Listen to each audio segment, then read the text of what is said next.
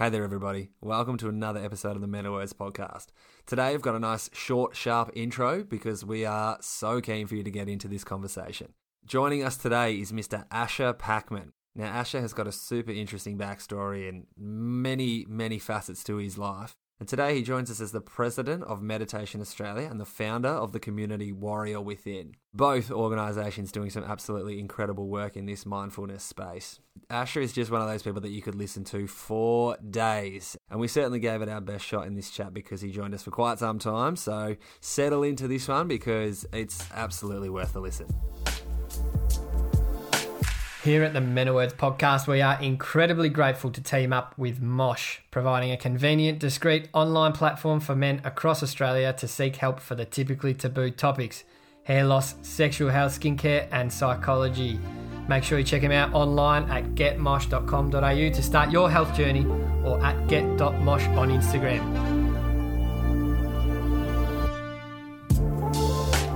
This is the Men of Words podcast, where little conversations can make big differences. No, we were talking. I had I've had some I had to do a couple of medicals for work in the last few weeks, and got some pretty inconsistent height measurements, which I'm really devastated about because one's above 6 foot and one was below 6 foot, and I just really want to be 6 foot. Yeah, that's the goal. That's the golden stat and the mark, right? That's pretty much what makes you a professional athlete these days. You can't hit 6 foot. Yeah. Good luck. Game over. That's it. I'm very heightist. I think, 6 foot, that's a professional human, isn't it? Not a professional athlete.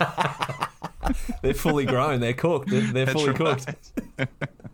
Well, I definitely won't say how tall I am. Yeah, sorry. If you want to jump off, Murph, it's cool. We'll have a chat up in the higher elevation. Mate, it's all tongue in cheek. I'm just I got bullied no end at school for being tall. So were you tall early, Asher? Like, did you jump up early? I was pretty tall. I did have a growth spurt, but I was definitely above average all the way through. But then I shot up. When I was about 16 or 15, yeah. So it was good. I was playing a lot of tennis at the time. I mean, my trajectory was I wanted to be a tennis player. Yeah. Back in those days, 6'6" as a tennis player was pretty unusual. Now actually that's small. Yeah, there's some monsters on tour at the moment, isn't there? There's big fellas. So I feel like the human race has just become nimble at that height.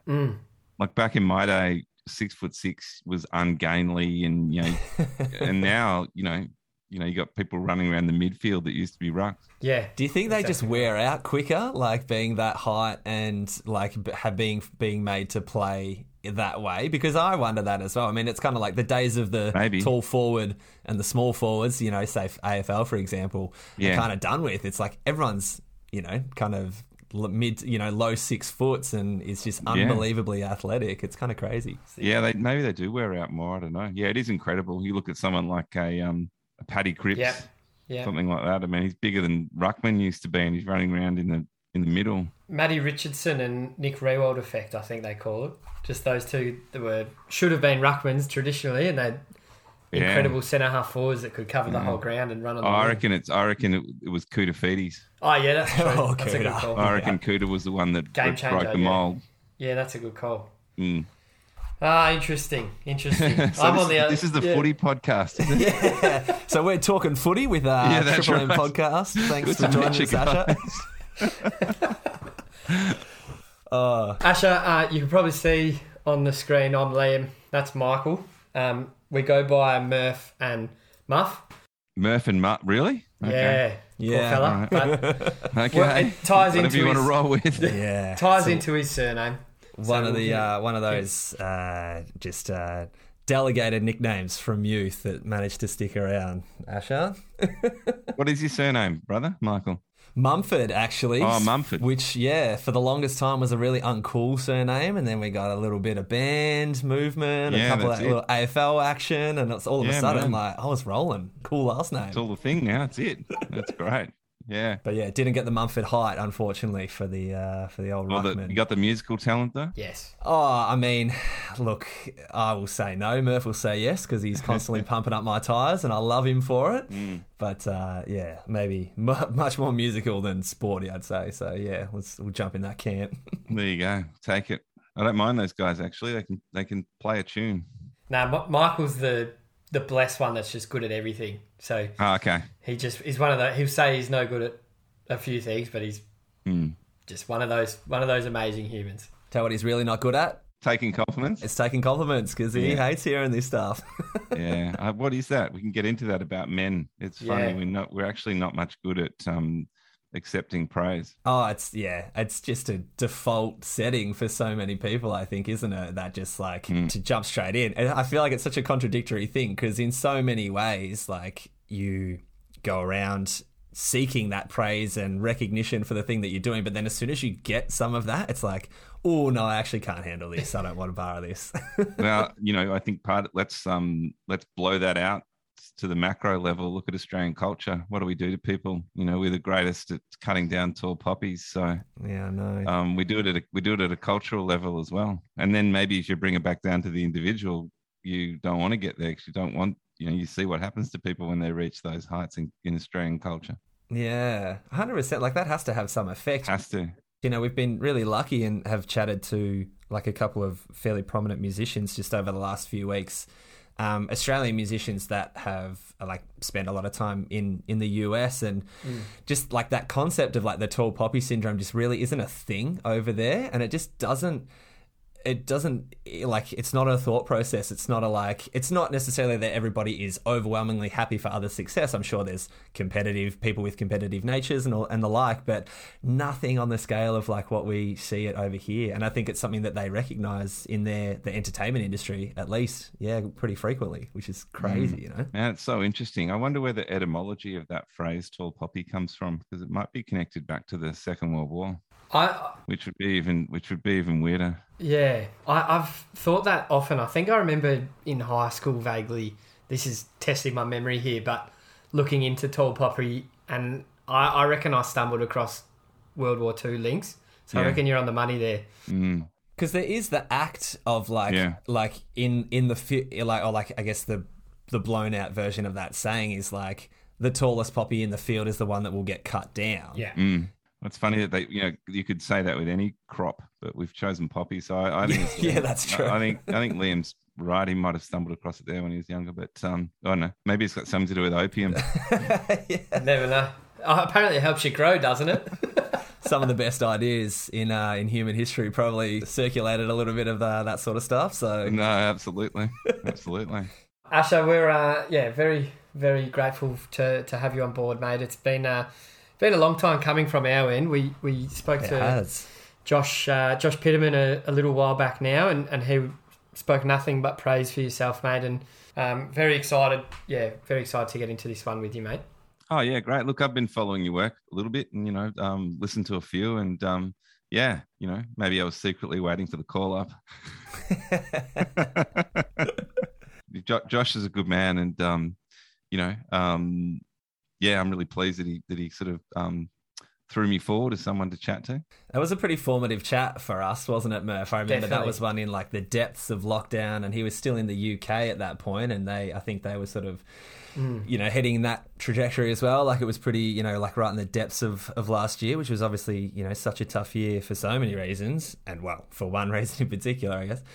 And yeah, that, just something to do with the time difference. I think it was really quite late at night for us, Murph, and just for whatever reason, that being in the depths of that lockdown was one that just really hit hard. And yeah, he's just been someone that we've been so impressed with everything he's done since even, to date, all his advocacy work for the arts and how hard that whole industry is struggling, and just being such a vocal, being such a face of that fight is just endlessly impressed with Mr. Pitterman. So yeah, and it's a super interesting thing because for us to be chatting with you, Asha, is like it's super interesting to meet the people that are inspiring the inspiring people. If that makes sense. And I would definitely put you in that category, and I'm sure Josh would as well. It's like it's kind of it's like what music did the Beatles listen to that informed the Beatles? It's like you go back and listen to the music that the Beatles listened to, and that's where you start to pick some things up, I think, you know. Wow, man, you're setting the bar pretty high. You'll probably find me really boring and stale. That was probably a pretty grandiose example. I apologize to my old man who's a big Beatles fan. He's probably going to take that one to heart. But I'm actually a pretty big Beatles fan myself, it has to be said. Good to know. I mean, hey, there's a few out there, I guess. There is a little exercise that I want to do, and I'm going to put a little scenario out there that probably links a little bit closer to my profession of being a teacher. And Asher, I'm going to talk to you as if I'm your principal, and I'm going to ask you, Asher, that again, you're here in the principal's office. You've been sent here, mate. What did you do this time? Oh, man. Okay. Wow, I need some thinking music for that. That's firstly, I'll say I'm glad you didn't. I did a TEDx talk last year, and it was pretty nerve-wracking, I have to tell you. Yeah, I can imagine. There's obviously a bit of weight behind the even just the that as an organisation, there's got to be a bit of gravity behind that name. I guess. There is. It was actually I don't know if it was better or worse. And I'm not trying to avoid the question, Liam. I'll That's get back right. to it in 1 second. I've got to jump back on. But because it was during lockdown, it was actually done online. Of course. And so you knew it was quite a weird experience to be doing something of that gravity, but doing it from your own home, you know?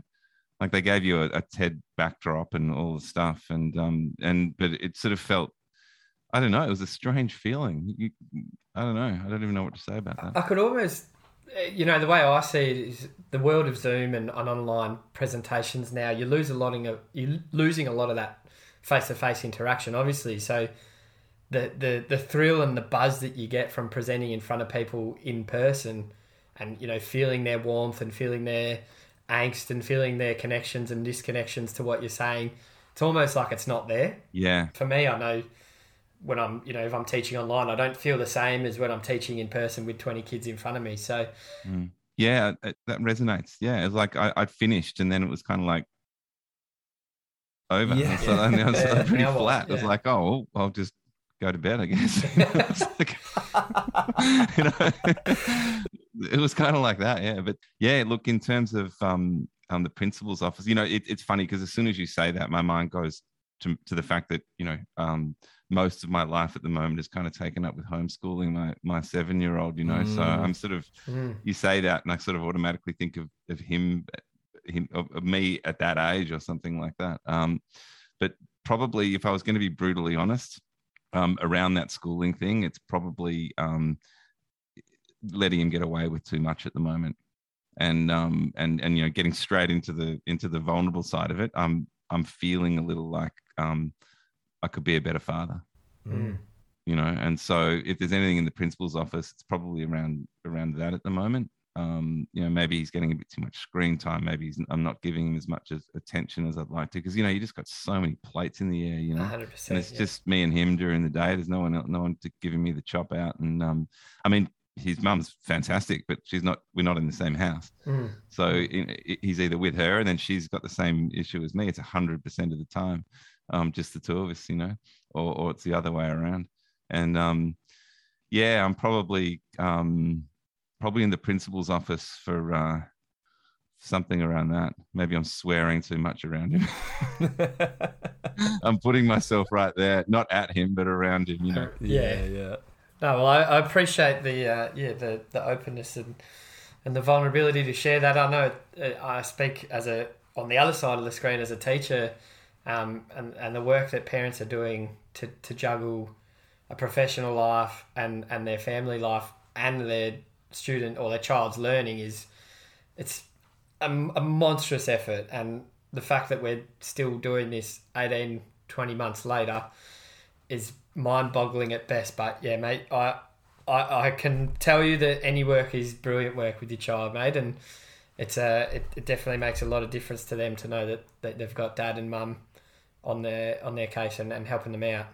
I think this latest lockdown has I think some parents that I speak to, it's getting pretty tricky, and they've almost, a lot of them sort of throwing their hands up in the air around the education thing. It's like just what you said, like I'll do the best I can, but I'm not going to beat myself up anymore, but the standard's definitely lowering. I know that Jack didn't want to do much yesterday, and we ended up we have this game at home called Flicking Chickens. Brilliant. It's like 4 rubber chickens that you throw at a target, so you put the target anyway. Great. So we basically had the world championship flicking chickens for most of the day yesterday, so I'm not too sure what he learnt hey, during that process. It's perfect. I'm a PE teacher, so I'm celebrating here because that's hand-eye coordination. Yeah. That's fundamental motor skills. You're ticking all the boxes for the PE curriculum. So there you go. So you got to look at perspective, Asher. That's brilliant stuff.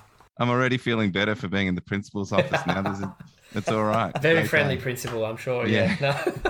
No, thank you for sharing, Asher. Michael, I'm gonna throw it to you, mate, because I know the principal's office was not somewhere that you were used to visiting, and I speak from some experience. Yeah, well, I don't know how well that'll hold up to a fact check, but there's a flag already underneath. Yeah, it's going to be a big conversation. That's right. No, I think in the interest of my intelligence levels through primary school in particular, I'd say I'm probably in as a repeat offender for something that I did more than once. And I think my least successful heist crime that I tried to commit was guessing my grade 4 teacher's password to get into like the school intranet, like back when computers were just getting into schools. This was before password safety. This was like me and my mate Rodney Doyle sitting there and we're like, what's her dog's name? And it's like, it's Fluffy or something or other. And the password was obviously Fluffy.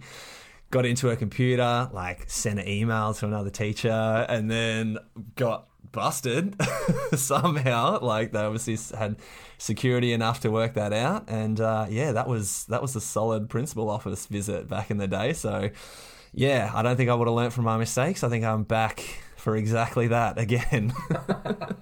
Oh man, at least you're at school in the days when there was no password security. I was at school in the days where there were no passwords, mate. Just for some kid standing on the other side of the door being like, what's the password? Brilliant. I love it. Thank you, gentlemen. Good way to break the walls down a little bit and just, let's get into it. We mentioned just prior to that little exercise about your love of the cold water and breathing, so maybe that's a nice place to dive right in. Pun intended. Yeah, I like that one.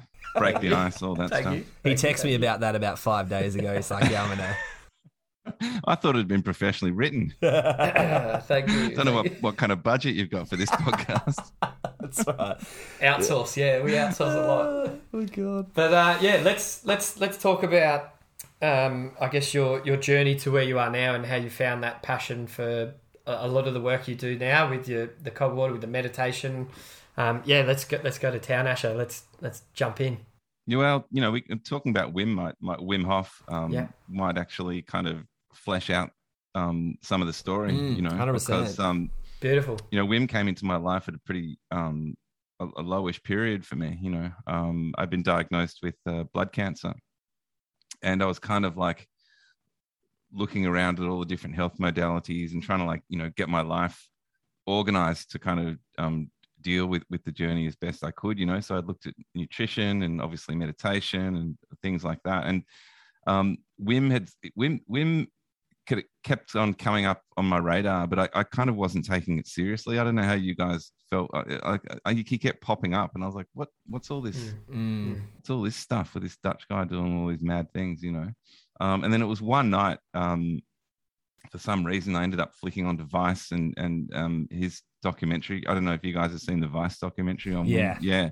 It just happened to be on, and so I sat down and I watched it, and just a whole lot of things just clicked into place. I was like, oh, right. I understand how this fits into my journey, And so when that had finished, it was pretty early in the morning by the time that finished. And I just jumped on YouTube and Googled the breathing and just sat down and did it, and just felt awesome. Like felt the best I'd felt in as long as I could remember, And so the next day I signed up for his 10-week course and went through it. And it turned out that right at the end of that course, he was coming to Melbourne. He was doing those big kind of extravaganzas that he does in the Docklands in Melbourne every once in a while. And it was it was literally within a day or two of me finishing up that, like, everything was just clicking into place, you know? And so I went and you know, did the thing. And I was sitting, I remember I was sitting with my elbows just leaning on the railings, like looking out over the water at the Docklands there. And I heard this voice next to me. And it was like, nice view. And I turned around, it was Wim. And like, obviously, you know, and we ended up having a bit of a chat, and I told him about my the blood cancer, and he gave me a few little kind of tricks, ways to kind of manipulate the breathing a little bit, which might be helpful. And he just, the thing that struck me the most at that point with him was just that he just, the fact that he just gave me his time, like right in the middle of this other thing that he was doing. And I really felt like when he was talking to me that he was talking to me. Like I really felt kind of, I guess, you know, held in the conversation or something, without wanting to sound too strange, but that's how it was, you know. And then after that, just decided to go on a path and become a Wim Hof instructor, you know, and just met some incredible people along the way. And that, just spending that time with Wim and with those guys, it's just, it kind of really changed my life quite a lot, you know. And I look at some of the work that I'm doing now, and I'm still really connected to those guys that were in, because that was some of the early days. I'm still really connected to those guys on a very deep level, you know. But Wim's whole story connected with mine, you know, the fact, you know, that his wife suicided, and obviously there's been suicide in my family, and it just felt really connected, you know. And not to mention the fact that when I started doing the breathing and being in the ice bath, my blood markers started to change with my blood cancer. Wow. And so I was like, of course I'm passionate about it, because I'm kind of like a living example of what it can do, you know. And it wasn't like it was going to cure my cancer, but what it did do by reducing all the inflammation and all the other things is it just took away a few of those really difficult to manage symptoms. So it wasn't about so much as being on a journey towards getting rid of the cancer, but it just increased my quality of life so much. Like, it took it from really difficult to manage to manageable. It's a pretty intense story, if I'm not going to lie. You know, blood cancer, any diagnosis that has the word cancer in it is something that's going to stop everything that you're doing and change your life instantly. How from the top of my head, I can't recall this, but how old were you when the diagnosis happened? Yeah, I was about 40. Okay, so you're still, I'm 52 now, so it's you know, 12 years. Yeah, still here. I'm still here. That's the main thing. Incredible. Yeah, I mean, I'm still living with cancer. The kind of blood cancer I have is what they call chronic progressive. So it's not really doesn't really land in the curable bucket. But at the same time, you know, it's not going to knock you off in 6 weeks. So, you know, as I say to people, it's like if I put my hand in a bucket of cancers and pull one out, you'd be pretty happy to get mine. There you go, manageable and to some extent, obviously, yeah. Yeah, it's at 40 years of age as well.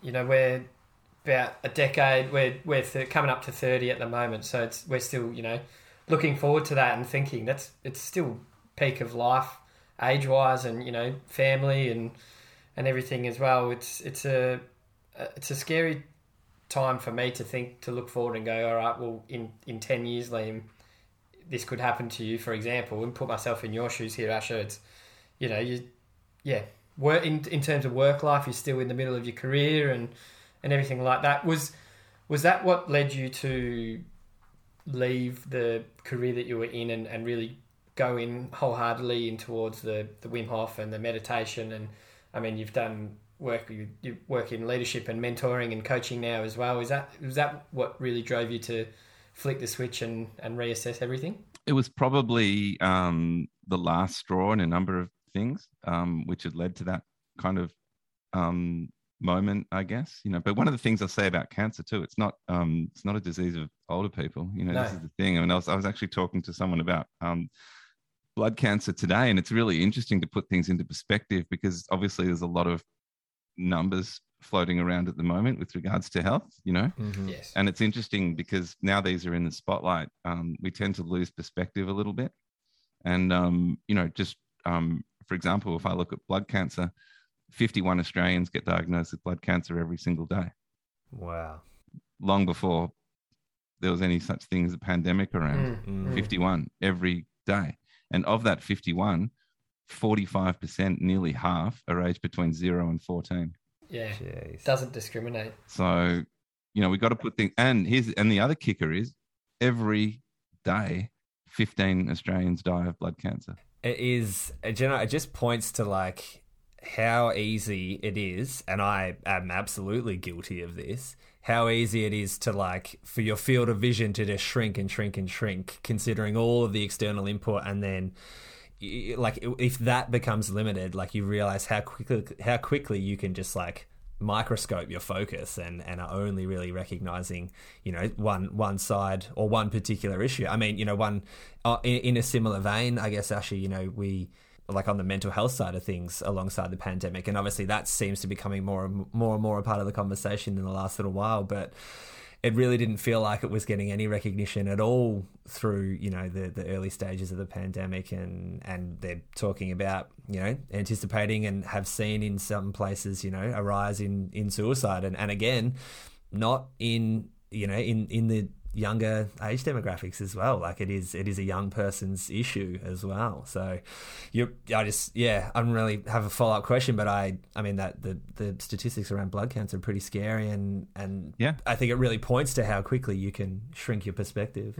Yeah, and this could go anywhere in terms of the conversation, but where we are right now as a culture, and particularly the things that the pandemic's kind of thrown into the spotlight, it is really interesting because I'm not going to downplay any deaths. A death is a death, and it's always a tragedy, right? But at the same time, we do have to understand that somewhere between 450 Australians die every day, and that's always been the case. And I think just because we've started to look at numbers, we've started, and to me, there's a lot at play here. But one of the things is, as a culture, our relationship with death has just completely fallen away. And I think one of the things that's been very much brought into play here is a need to readdress that and to understand death in its proper context. And things like, death is not the opposite of life. And it's not, we don't live our life trying to avoid death. Your body actually does that, and your brain subconsciously all the time. You'd be amazed if you actually stopped in a sort of meditative way to think about how much unconsciously you're in conversation with death. I mean, every time you stop at the side of the road and look left and right, you're trying not to die. And it's the body having a conversation with death all the time. And it's just that all of a sudden that unconscious conversation has been brought into your head, and now you're conscious of it, just because we're seeing numbers but the numbers have always been there. And I'm not suggesting this is by no means kind of downplaying what's going on. It's just an interesting phenomenon that, perhaps if we saw the death numbers 450, 460, 480, 440 every day in the paper, and it had been like that for the last 50 years, maybe we'd have a more, rational response on that side of things. And again, this isn't commentary on what's going on around the pandemic one way or another. It's just simply how culture has lost touch with the presence of death, and how in actual fact, death can be one of our greatest teachers. In fact, in my mind, it is our greatest teacher.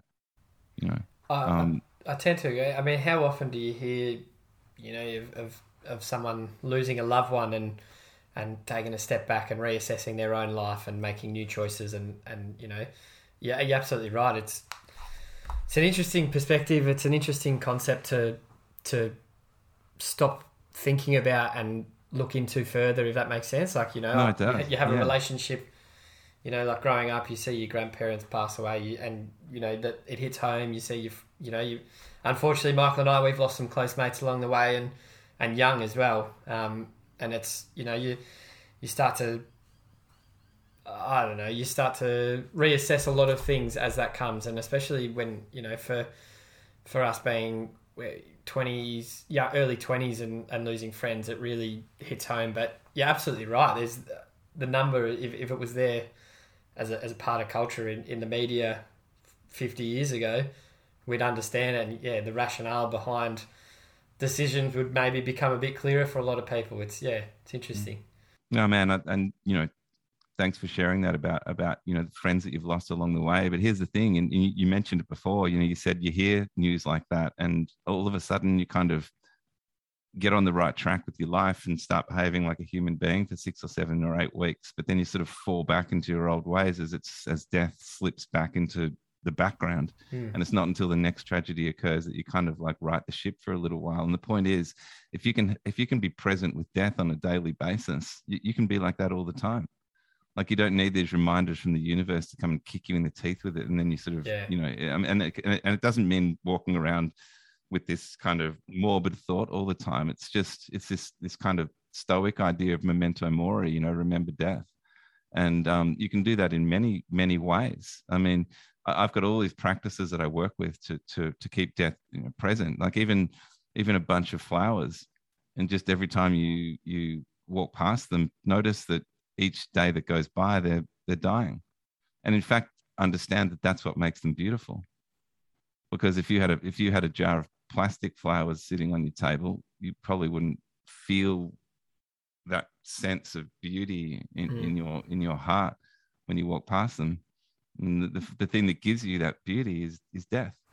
The bunch of flowers that got me, because I never buy flowers, and it's I hate buying flowers for people, because my thought is, why would I give something that is in 5 days or 10 days not going to be there? I want to, but that's exactly why. You know what? Yeah, exactly. Because I'm like, oh, well, what's the point? That's just throwing away money or whatever. But at the same time, that perspective of the whole perspective of beauty and allowing them, enjoying it. For example, the peak we spoke about earlier, the peak of your life, the flowers' peak of their life is the time they're picked and put into a bunch or something. Yeah, it's an interesting perspective. Oh, for sure, man. You can play that out in many different ways. Think about a relationship, even like a relationship between two men like you guys. I mean, one of these days, one of you will still be here and the other one won't. And it's kind of like a tacit contract that you enter into when you enter into any sort of friendship, whether it's intimate or not. You say, I'll carry the burden when you're not here, or vice versa. And then it generates just such a power of love between people, because you're aware that you've only got a certain amount of days left together. That's the way it goes. There's some lovely lines around that in love. It's like, if we were never going to die, then I wouldn't feel the need to hold your hand. I'm just kind of like swimming in this a little bit at the moment, just letting it sink in, Asher. But is that perspective, and I guess, looking at the positive side of something like that, of the finite nature of everything, the finite nature of relationships and of us as people and stuff, being able to take the positive from that is obviously the best way to go about that.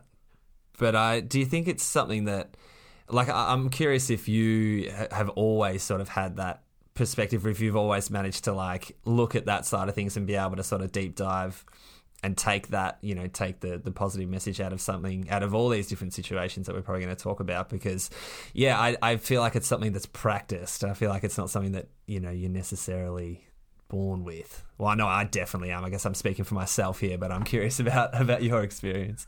Well, it's interesting because I don't actually see it as positive or negative. I just see it just is. It was interesting because I thought, Michael thinks I'm talking about the positive side of death. No, I feel like I'm just talking about death. Yeah, okay. And also the fact that it's not linear, it's cyclical. I think that's just, maybe to sort of riff on it a bit further, we have this view that life and death are opposites, and they're not. They're not. And this can get us onto a lot of different topics, I think. But, the opposite of death is birth. And life contains both those things. So, if you're going to live a life, you have to hold the tensions of birth and death. And your life is simply the arc of what happens between those things. And that's what life is. It's basically it's being able to hold the tension of opposites, and that's what's not happening at the moment in culture, because people are saying, vax or anti-vax, mask or anti-mask, everything is divisive, which is as it should be. But as a culture, we're supposed to be able to hold those tensions, and we can't. And that's why we're seeing everything sort of collapse around us, and the divisiveness getting greater and greater and greater, for an inability to hold on to those tensions. And the main tension that we're holding on to is the one between birth and death. And we've decided that we don't like death. So what we're saying is we don't like a part of life. And if you only love something partly, we call that loving conditionally. So that means you'll love your life conditionally. And we all know that, unconditional love is really the only way forward. But unconditional love, it means loving everything. So what I'm saying is, if you want to love your life, you've got to learn how to love your death and love the fact that you die. Yeah. And why not? Why shouldn't you love that? Because it should motivate you to do amazing things. It should motivate you to give with all your heart. It should motivate you to be creative and expressive and not hold back, and be in the moment and notice the beauty of the flowers, and just really be able to immerse yourself in everything that life has to offer. That's what death gives you. And if you take that away or ignore it or brush it under the carpet, those are the things that you lose. I think maybe that's what I was interpreting as like the positive side of it. It's not necessarily like the way that, that death as a concept and death as part of what we're talking about is the positive thing, but maybe like what a better understanding and a better appreciation for the tension between birth and death.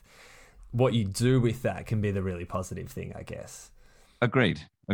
Yeah. I'm a little bit, and you're not pointing at exactly this, but I get a little bit concerned about the positivity pandemic. Okay, interesting. All right, no, please. You've just piqued my interest. Please explain how would you, if you had to elevator pitch the positivity pandemic? Because I just think concept. That there's too much of a focus on saying think positively. Okay. And you reach a point where you can't tell a person who's in a hole and they're deeply depressed just to think happy thoughts. And I also think that there's a lot of benefit in being with your sadness. And so if we keep on ignoring our sadness, we're actually missing out. It's the same. It means, we can't hold these two tensions, It's really interesting. And, to give you an example, if you went into a bookstore today and you said, I'm feeling sad, they would point you towards the happiness section. Not that long ago, if you went into a bookstore and said, I'm feeling sad, they would point you to the sadness section and they would say, you should explore that. Explore how you're actually feeling. Don't try to avoid it and find the opposite. So does that make the point that I'm trying to... 100%. Yeah. So, for me, we live in a society which is all about ascension. It's all about going up and expansion. Everything from, peak experiences and everything else. Like, it's always about up, highs. We're always looking for the next high. Or the stock market needs to go up all the time. Like, nothing's about the other direction. And, if I go to a yoga class or a meditation class, a lot of times people, if they're really honest with themselves or they even think about it, they're actually coming to float above their problems, not to dig into them. And that's really not what meditation is about. That's just bypassing.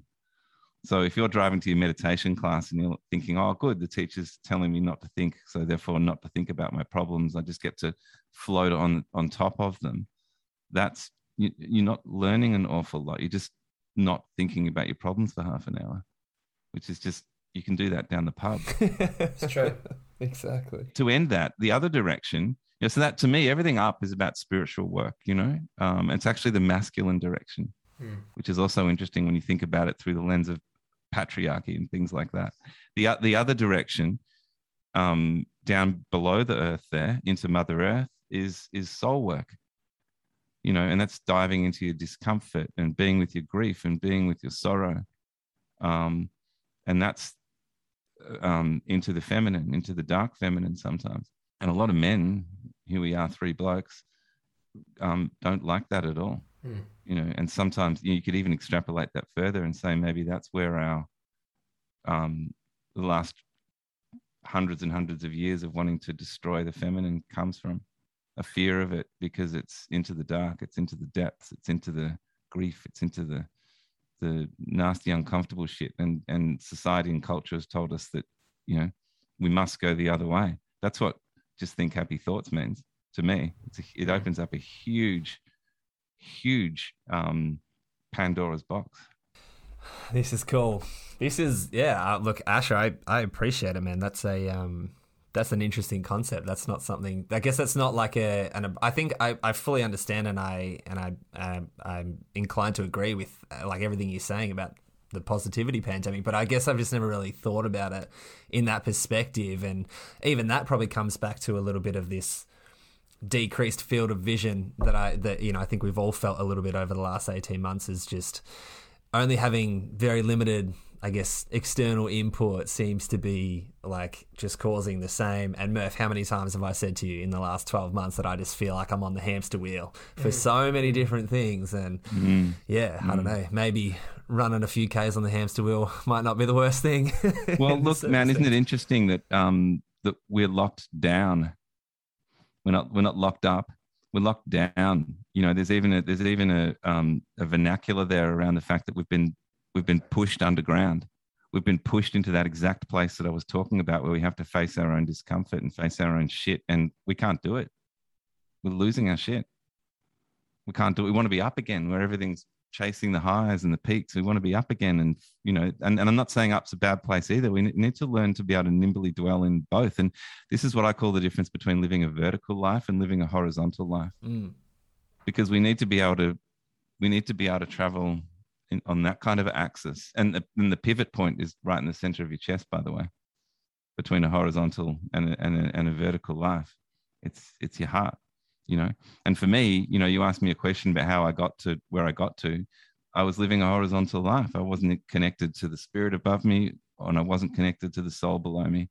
And I was just looking horizontally at more money, everything external of me, which could, I thought, bring me the happiness that I needed, on a horizontal plane. So it meant more stuff, more things, a better job title, more money, all those things. And, eventually when you play that game, the universe is going to catch up with you. At first it'll be a tickle under the chin to say, hey, reorientate yourself. And then it's a smack in the face. And then it's a train wreck if you're still not listening. But, what's a horizontal person? They're asleep. What's a vertical person? They're upright and they're walking on the earth. So, and they're conscious and they're awake. So that's, for me, was it, and I had a couple of those lessons, back in 2007. My younger sister took her own life, and that was kind of my first little indication that something needed to change in my own life. And I say little, it was hardly little, it ripped me in half, but it was the first sort of inkling that I got that I needed to look at what I was doing here, and then my mum, who had cancer for quite a while, she reached a point in her cancer that she wasn't able to deal with anymore. And she did the same thing as my sister. And then not so long after that, I got the blood cancer. So I had the three things, and after all those three things, I wound up in a psych ward. So, I had my falling down moment, literally, in the streets in Melbourne, where I just sat down and couldn't get up again. And from that place at the Melbourne clinic, that's where I put myself back together again, but in a totally different orientation to the world. It's it's just an amazing trajectory, I guess, especially considering where you are now and all of the weight and all of the, all of the belief that you have in this side of in the subconscious side of, self-development and healing and health, I guess, more broadly, which is super impressive. And obviously, something that Liam and I can speak to, our experiences of growing quite a lot in the last few years of leaning into these feelings and these conversations that are open and vulnerable and gaining a lot from them.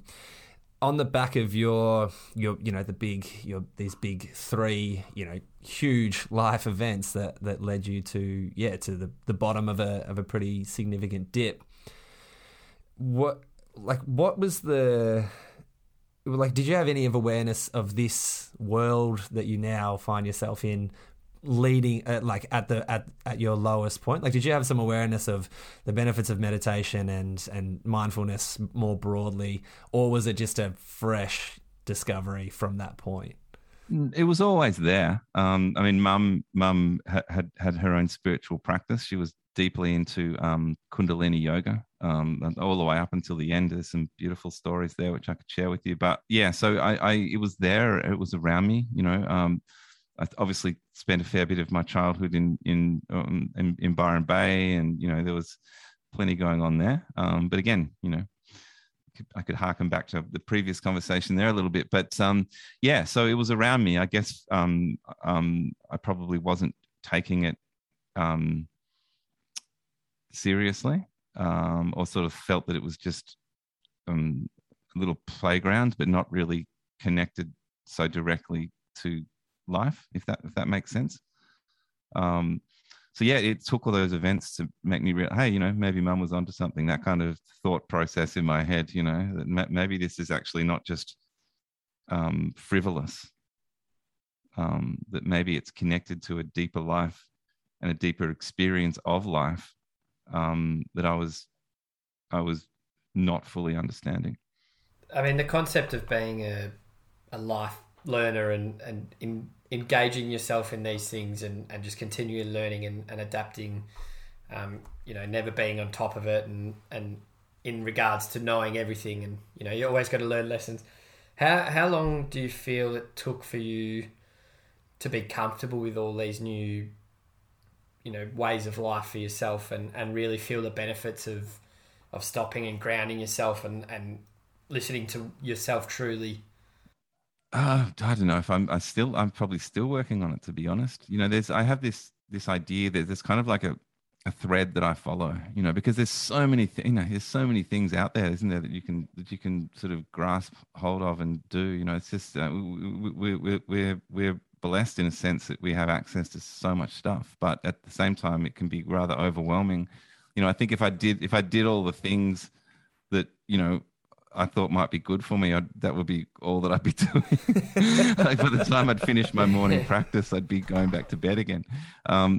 So yeah, for me, it's a matter of kind of following this internal thread that I feel exists, sort of runs through everything. I guess you could call it my truth, for want of a better. And so I investigate all these things. And as soon as the thread starts leading me, or the path starts leading me away from that kind of central thread that I have, I let it go. Do you find yourself with that thread? Do you find yourself at some parts of time being pulled towards, for example, the yoga side of things, more heavily towards that side, and then feel yourself pulled away and into the other side, another direction as well? Or do you, do you encompass it? Do you feel an even pull from each direction? No, there's definitely a dance, and I'll go through times when I'm, more heavily invested in one thing or another, but it's a dance. It's like, you're constantly sort of shifting and changing. And I think that's the beauty of it, but if something takes me away and I don't come back to center again, then I realize that that's not something for me. Yeah. It's really interesting. I mean, I feel on some level, I feel the dance as well, in terms of, you're going to gym and trying to get fit and work out in that regard. And then, at the moment I haven't been going to the gym, obviously, because of pandemic world, and find myself this adventure that Michael and I have jumped into, with going to the beach every morning and having a swim with another mate, Jack, and really engaging. And I'm finding a lot of benefit, physically, yeah, but mentally massive. And that's I feel like that's my pull at the moment. That's where I'm dancing at the moment. And yeah, that's fine. And then there are things that become permanent. Yeah, you mightn't be doing it as much, but it just gets baked in. It's almost like like cleaning your teeth. Yeah, like for me, some form of meditation every single day is like that. I'm always going to do something like that. It's just part of who I am now. Yeah. And I call it, rather than discipline, I like to use the word fidelity. Okay. Because I think that we've sort of we can misinterpret the word discipline. Like if you go to the gym every single day and you just smash yourself too much, like out of what you think is discipline, that's an abusive relationship with your own body, but you've just called it discipline. So keep doing it, whereas fidelity, it has this sense to it that it's more like being faithful to it. It's almost like I'm in a relationship with it, and therefore it's treated with care, so you don't overdo things either, which discipline can sometimes lead to just, flogging yourself to death. I like that approach, because that's definitely something that I know I'm sort of working through, even like right now, to be honest, is the formation of these, healthy habits and things that I think, sort of set me up and, for me to win a day, if you like, and for me to get to the end of a day and feel pretty happy and content.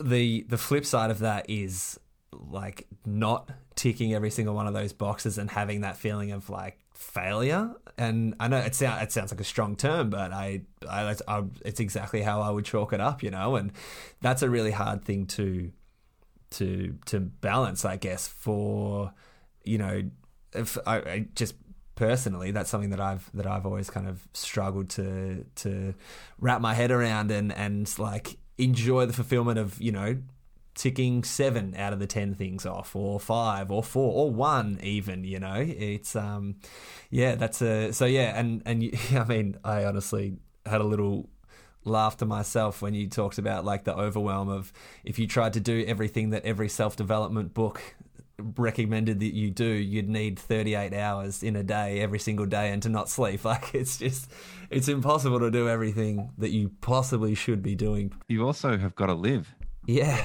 The whole reason you do these things is so you can get out and enjoy your life. And, a fit body needs to be used. It's not just for getting fit. Like, you get fit for a reason. Yeah. And if you don't allow yourself any flex or any time in your day to actually do something with this vehicle that you're improving, there's not really much point. Well, it's the end goal, and that's what I guess, and without turning this into a free psychology session for me, Asha, but it's like feeling a little disjointed with like a broader goal, and like broader goals that might have been a little more focused pre-pandemic, and work things being turned upside down the way they are, and XYZ, whatever it is. Yeah, but it does lead to an interesting point, and that you guys are both, did you say you guys are both sub 30? Just on the door. We're knocking at the door. Yeah. Well, I mean, I wouldn't be beating yourself up too much for not having a purpose yet. No. A lot of men get very wound up. I'm talking about men because I work with men a lot, but it's true across the board that if they don't have this sort of laser focus on their purpose, that something's wrong. And I can assure you that's not the case.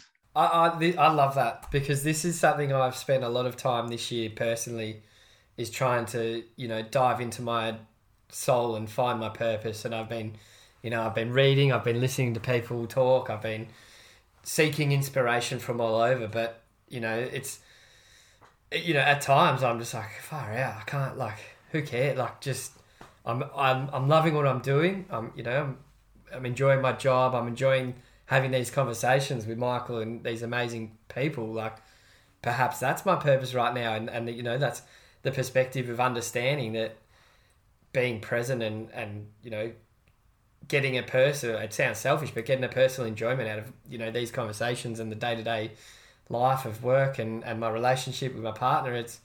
I think that's come to sort of the answer of what my purpose is right now in my life is that. And I know I've spoken to Michael a lot about it and finding my purpose and looking for it. And I've tried to throw words of wisdom at Muff as well. And, at the same time, but then, I think from memory, just going slightly off center here with Muff, I remember recently, like, talking about the purpose of your life, and, you were stressing about some work and things. And I said to you, find the good and the bad and have a think about those on a really deep level. And then we spoke maybe 2 weeks later, and I was like, oh, how'd you go with that? And you're like, mate, to be honest, I haven't even looked at it yet. But that, like if I was really harping on it, I would have been like, come on, mate, what are you doing? But I knew that was where you were at. And, it's really cool to see from my side of things that I don't know, that sung true to me, Asher. I appreciate that. So I'm trying to piece all of this incredible information that you're putting out on a plate together, because there's so much that I could dive into and so much that I just want to ask 100 questions. I know we don't have time to do that. Let's just keep weaving, and the stuff that comes out is the stuff that's meant to come out. But I loved what you said earlier, the first stuff that came out when you were talking about purpose, because purpose is just doing what you love. Yeah. It's as simple as that. And sometimes that can be a bit inconvenient because it's not the thing which brings you the things that you think you need, money and all these things. I look around at my own life now, and I live in a much more modest surroundings, and the bank balance is nowhere near what it used to be, but I'm on my purpose, and that's all I need to know, and it's just simply following what you love. Find what you love and let it kill you, basically. But there's you talked about looking in your soul, and that's the right place, because your purpose is not outside of you. Your purpose is etched on your soul. You've just got to get in and find the tools to actually be able to read what it says.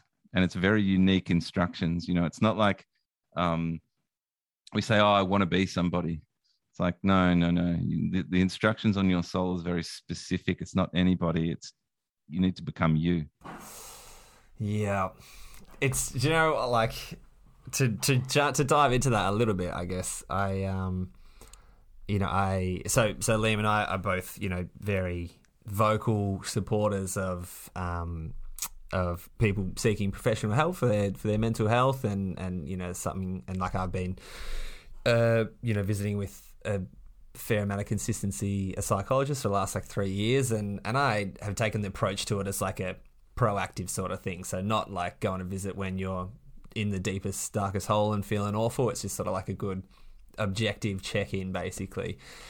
And I recently just started with a new psychologist, so we're kind of doing the whole get to know you thing, and just sort of going off on these rants, not unlike what we do on this podcast. So I should just send her a few episodes and she'll know exactly what to do. But her and talking about this, where I think that this anxiety and this stress is coming from around this level of fulfillment that I'm expecting to get to and that I want to get to. And she kind of not forcefully, but very gently and very cleverly, the way that they do, but was basically I feel like you see yourself as quite I don't want to say forward and progressive amongst other things, but see yourself one way, but you're actually kind of feeling and putting out some of these pretty old school sort of patriarchal, old school sort of things of you just need to provide, and you need this, and you need this level of fulfillment and stuff. And I was kind of taken a bit aback by it, because it's not something that I ever thought I guess I was or stuff that I really subscribed to, but recognizing that and going oh wow, I'm kind of hung up on this. I guess maybe superficial might be the right word. I'm not really sure, but no, it's a really interesting point, man. It's hard to be called on that stuff and recognize that is kind of you a little bit. And realize that you've just been doing a wonderful impression of yourself your whole life. Yeah, literally. And that's part of the journey. When you start doing this soul work and you allow yourself to kind of go down and descend and start to get into the shit, so to speak. The person that you meet down there is often a real stranger to you. Your own self is a real stranger, and it might be that they have much more conservative values than you thought you did, and all that. And oftentimes it's very inconvenient because maybe your purpose is something other than what you're doing now, and it's actually not even something that you quote unquote want, but your heart wants it, your soul wants it, and you know that you have to, which is crazy. Yeah, it's crazy. It's most of us spend our lives just trying to make a good impression in other people, to get what we want. Yeah, from the external world, and we've actually lost touch with who we really are. I start with most guys, and I say, what are your values? And, unless you've done a lot of work, and you guys appear to have done a bit of work, but, the things that people trot out are generally not their values, their society's values or their parents' values or cool values. People like to say authenticity, or some sort of word which makes people think of them a certain way. And, you got to get deeper and listen to your own voice. It's an interesting point. I want to jump, perhaps using that as a little segue into the work with your Warrior Within, and identifying the values to begin with. I'm interested to know how many or how often the values that people write down or say on day one, how often they remain the same by the end of the time that they spend with you. Yeah, not often. Wow. Yeah. Because look, it's interesting because I mean, even your corporate workplace in a lot of cases has its own values. Sure. And you're spending most of your waking hours there, you tend to kind of get somewhat hijacked. Yeah. By what's going on in the external world. I've literally worked with guys before who've literally written out their company values. Wow. All of them. And then looked at them and gone, oh, fuck. Yeah. I have no idea who I am. Yeah. So, yeah, you're right. I have this, it's kind of like a meditation, and it's not mine. So I'm definitely giving thanks to the person that gave me this sort of practice, but to sit down with your values. Sit down with them as if like a Jedi council, and literally kind of let them speak. And, it's just really nice to hear their voice and to hear what they've got to say and how you're showing up in the world, okay, so if one of them's authenticity, it's like, let authenticity speak. And it's like, I'm not giving you a pass mark this month, and that's okay. Let's look at that, or maybe, you have to switch the team. Maybe one of those values is no longer even the right word, because you've got to get very precise. And remember, when I say authenticity, I've just thrown out a value which means completely different things to all three of us. Yeah, yeah. So don't worry about what other. It's got to be your word that's precise to you, and the meaning is your meaning. Like if I say I love you, I mean something very different from the person who says I love you back, because it's based on their experiences and their understandings of that world and everything else. Words are just noises we make with our mouths.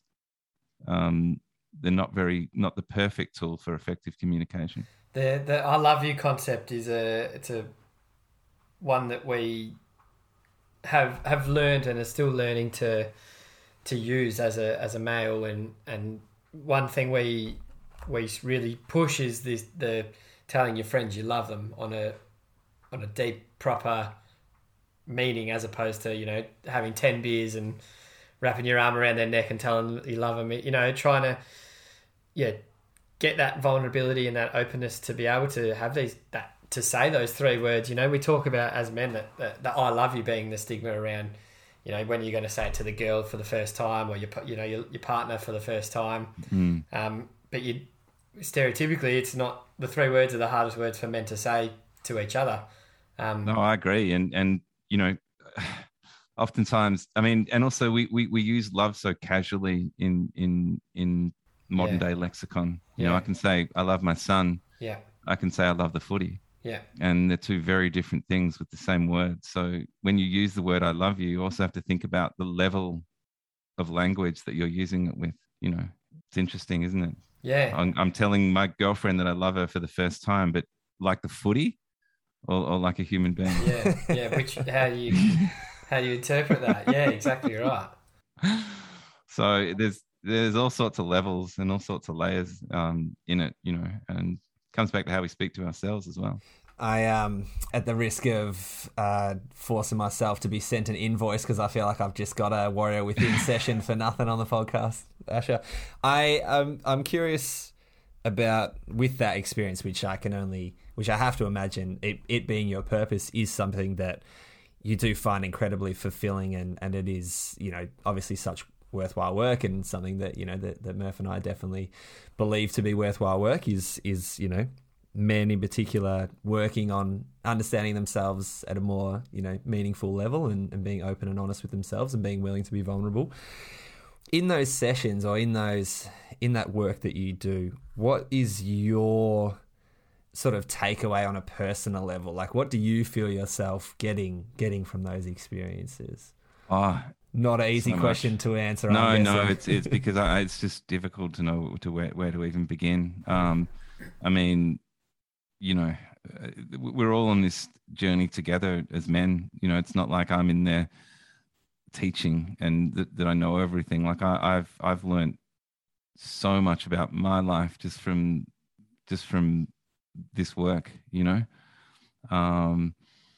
So for me, you know, having that sense of brotherhood and receiving that kind of medicine and healing medicine which brotherhood brings and which so many men haven't really touched has been pivotal to my whole life. I don't even know what my life would look like if I hadn't been doing this work. You know, I wonder if I'd even be here sometimes. You know, I've been in some pretty low places, and I think it's kind of kept me together. Like, it's that fundamental. Yeah. So, you know, what do I get out of it? Like, everything. And it's really just an inquiry. Like, I'm happy to, you know, I'm happy to kind of be there to kind of, I guess, help navigate some of the territory, but it's not like I know the territory either. Like I often say, I don't have any of the answers, but, you know, I might have a few better questions. Yeah, I mean, to a certain extent, that's exactly the experience for Liam and I as well, is, you know, us being able to have, you know, these sorts of conversations and making time to have like a concerted effort at having a meaningful conversation, and even for the fact of being able to jump on with someone that you just meet. You know, we have said it since day one. We are just constantly blown away by how willing people are to be, and even people that may be far less practiced in this side of things than yourself. Or, you know, if it's, you know, talking to AFL players or musicians or whatever it is, and people just, you know, if you make space for it, people are willing and take a lot, and from having conversations like this, and from, you know, just being willing to be open and vulnerable. And Liam and I, in the same vein as yourself, we get so much from these too. You know, these are so fulfilling for us. It's we get to the end of every single one of these chats and we just go, I'm filled up. I'm full. Yeah. Well, and you guys are really good at it, you know, and it's a skill. You know, it's a skill to be able to engage. And I don't know if you guys have heard of a poet, storyteller, philosopher called David Whyte. He's one of my, you know, I have a few people who I track very closely, and he's definitely one of them. But he talks about the ability to make contact, you know, which is different from just having a chat or doing, you know, it's like what you're doing on these podcasts is making contact with other human beings, you know. And you can already feel just in that language that it's different. Yeah, there's a bit more gravity behind that. Yeah, it's just connecting at a fundamentally deep level of humanness, you know, which we actually very rarely do. You know, when I look someone in the eyes and I can honestly say, you know, I see you, you know, and I'm here to make contact with this deeper part of yourself. And I'm willing to offer the deeper part of myself in order to do that. And it's just a beautiful thing. Yeah. It's not like I have to, how can I say it? It's like sometimes if someone's not treating you well or they're behaving in a certain aggressive way or something, it takes you a couple of steps to say, oh, well, they're probably doing that because of experiences. And so therefore, you know, you know, they're doing the best they can. And you have this sort of conversation with yourself, and then you relax a little and you allow for that. When you're making contact with somebody, that part's already happened. Yeah. Do you know what I mean? Like it's like your heart just automatically assumes all that. It's not an assumption. It's the way it is. Yeah. And so it's like, yep, okay. And you're moving, it's not even a thing. You're already past that. And that's how you make contact with somebody. Does that make sense? Yeah, that's just, very, it's hard hitting language because it makes you really think about, like, stop and reflect on relationships and how, for me, I'm thinking about how I am as a man and a male and what I can do to be better as a human being, and then as a male second. And Asher, I'm grinning sort of. I'm ear to ear grinning because I feel like I could just sit here and listen to you talk for another 28 hours and then go and have a drink break and come back and go again. It's you've blown me away, Asher, and I'm mindful, Asher. I know you've got a class to jump into shortly, so we might maybe press pause on the conversation now in hope that we can catch up again in the future, and hopefully in person, and perhaps touch on a few more things further down the track, mate. It's been an absolute pleasure to sit and chat with you and connect with you, mate. And very, very humbled. Well, thanks for having me, guys. It's been a pleasure, and I'd absolutely love to come back if you'd have me again. I'd love to continue the journey. Once Definitely. A week, 100%. Gonna put my therapist on hold. Chat to Asher instead. No, not at all. No, Asher, mirror Murph's sentiment completely. What an awesome conversation. I am very much looking forward to listening back and just going to town in my journal at the end of this one, which is always a good sign. So thanks again, mate. Super appreciate it.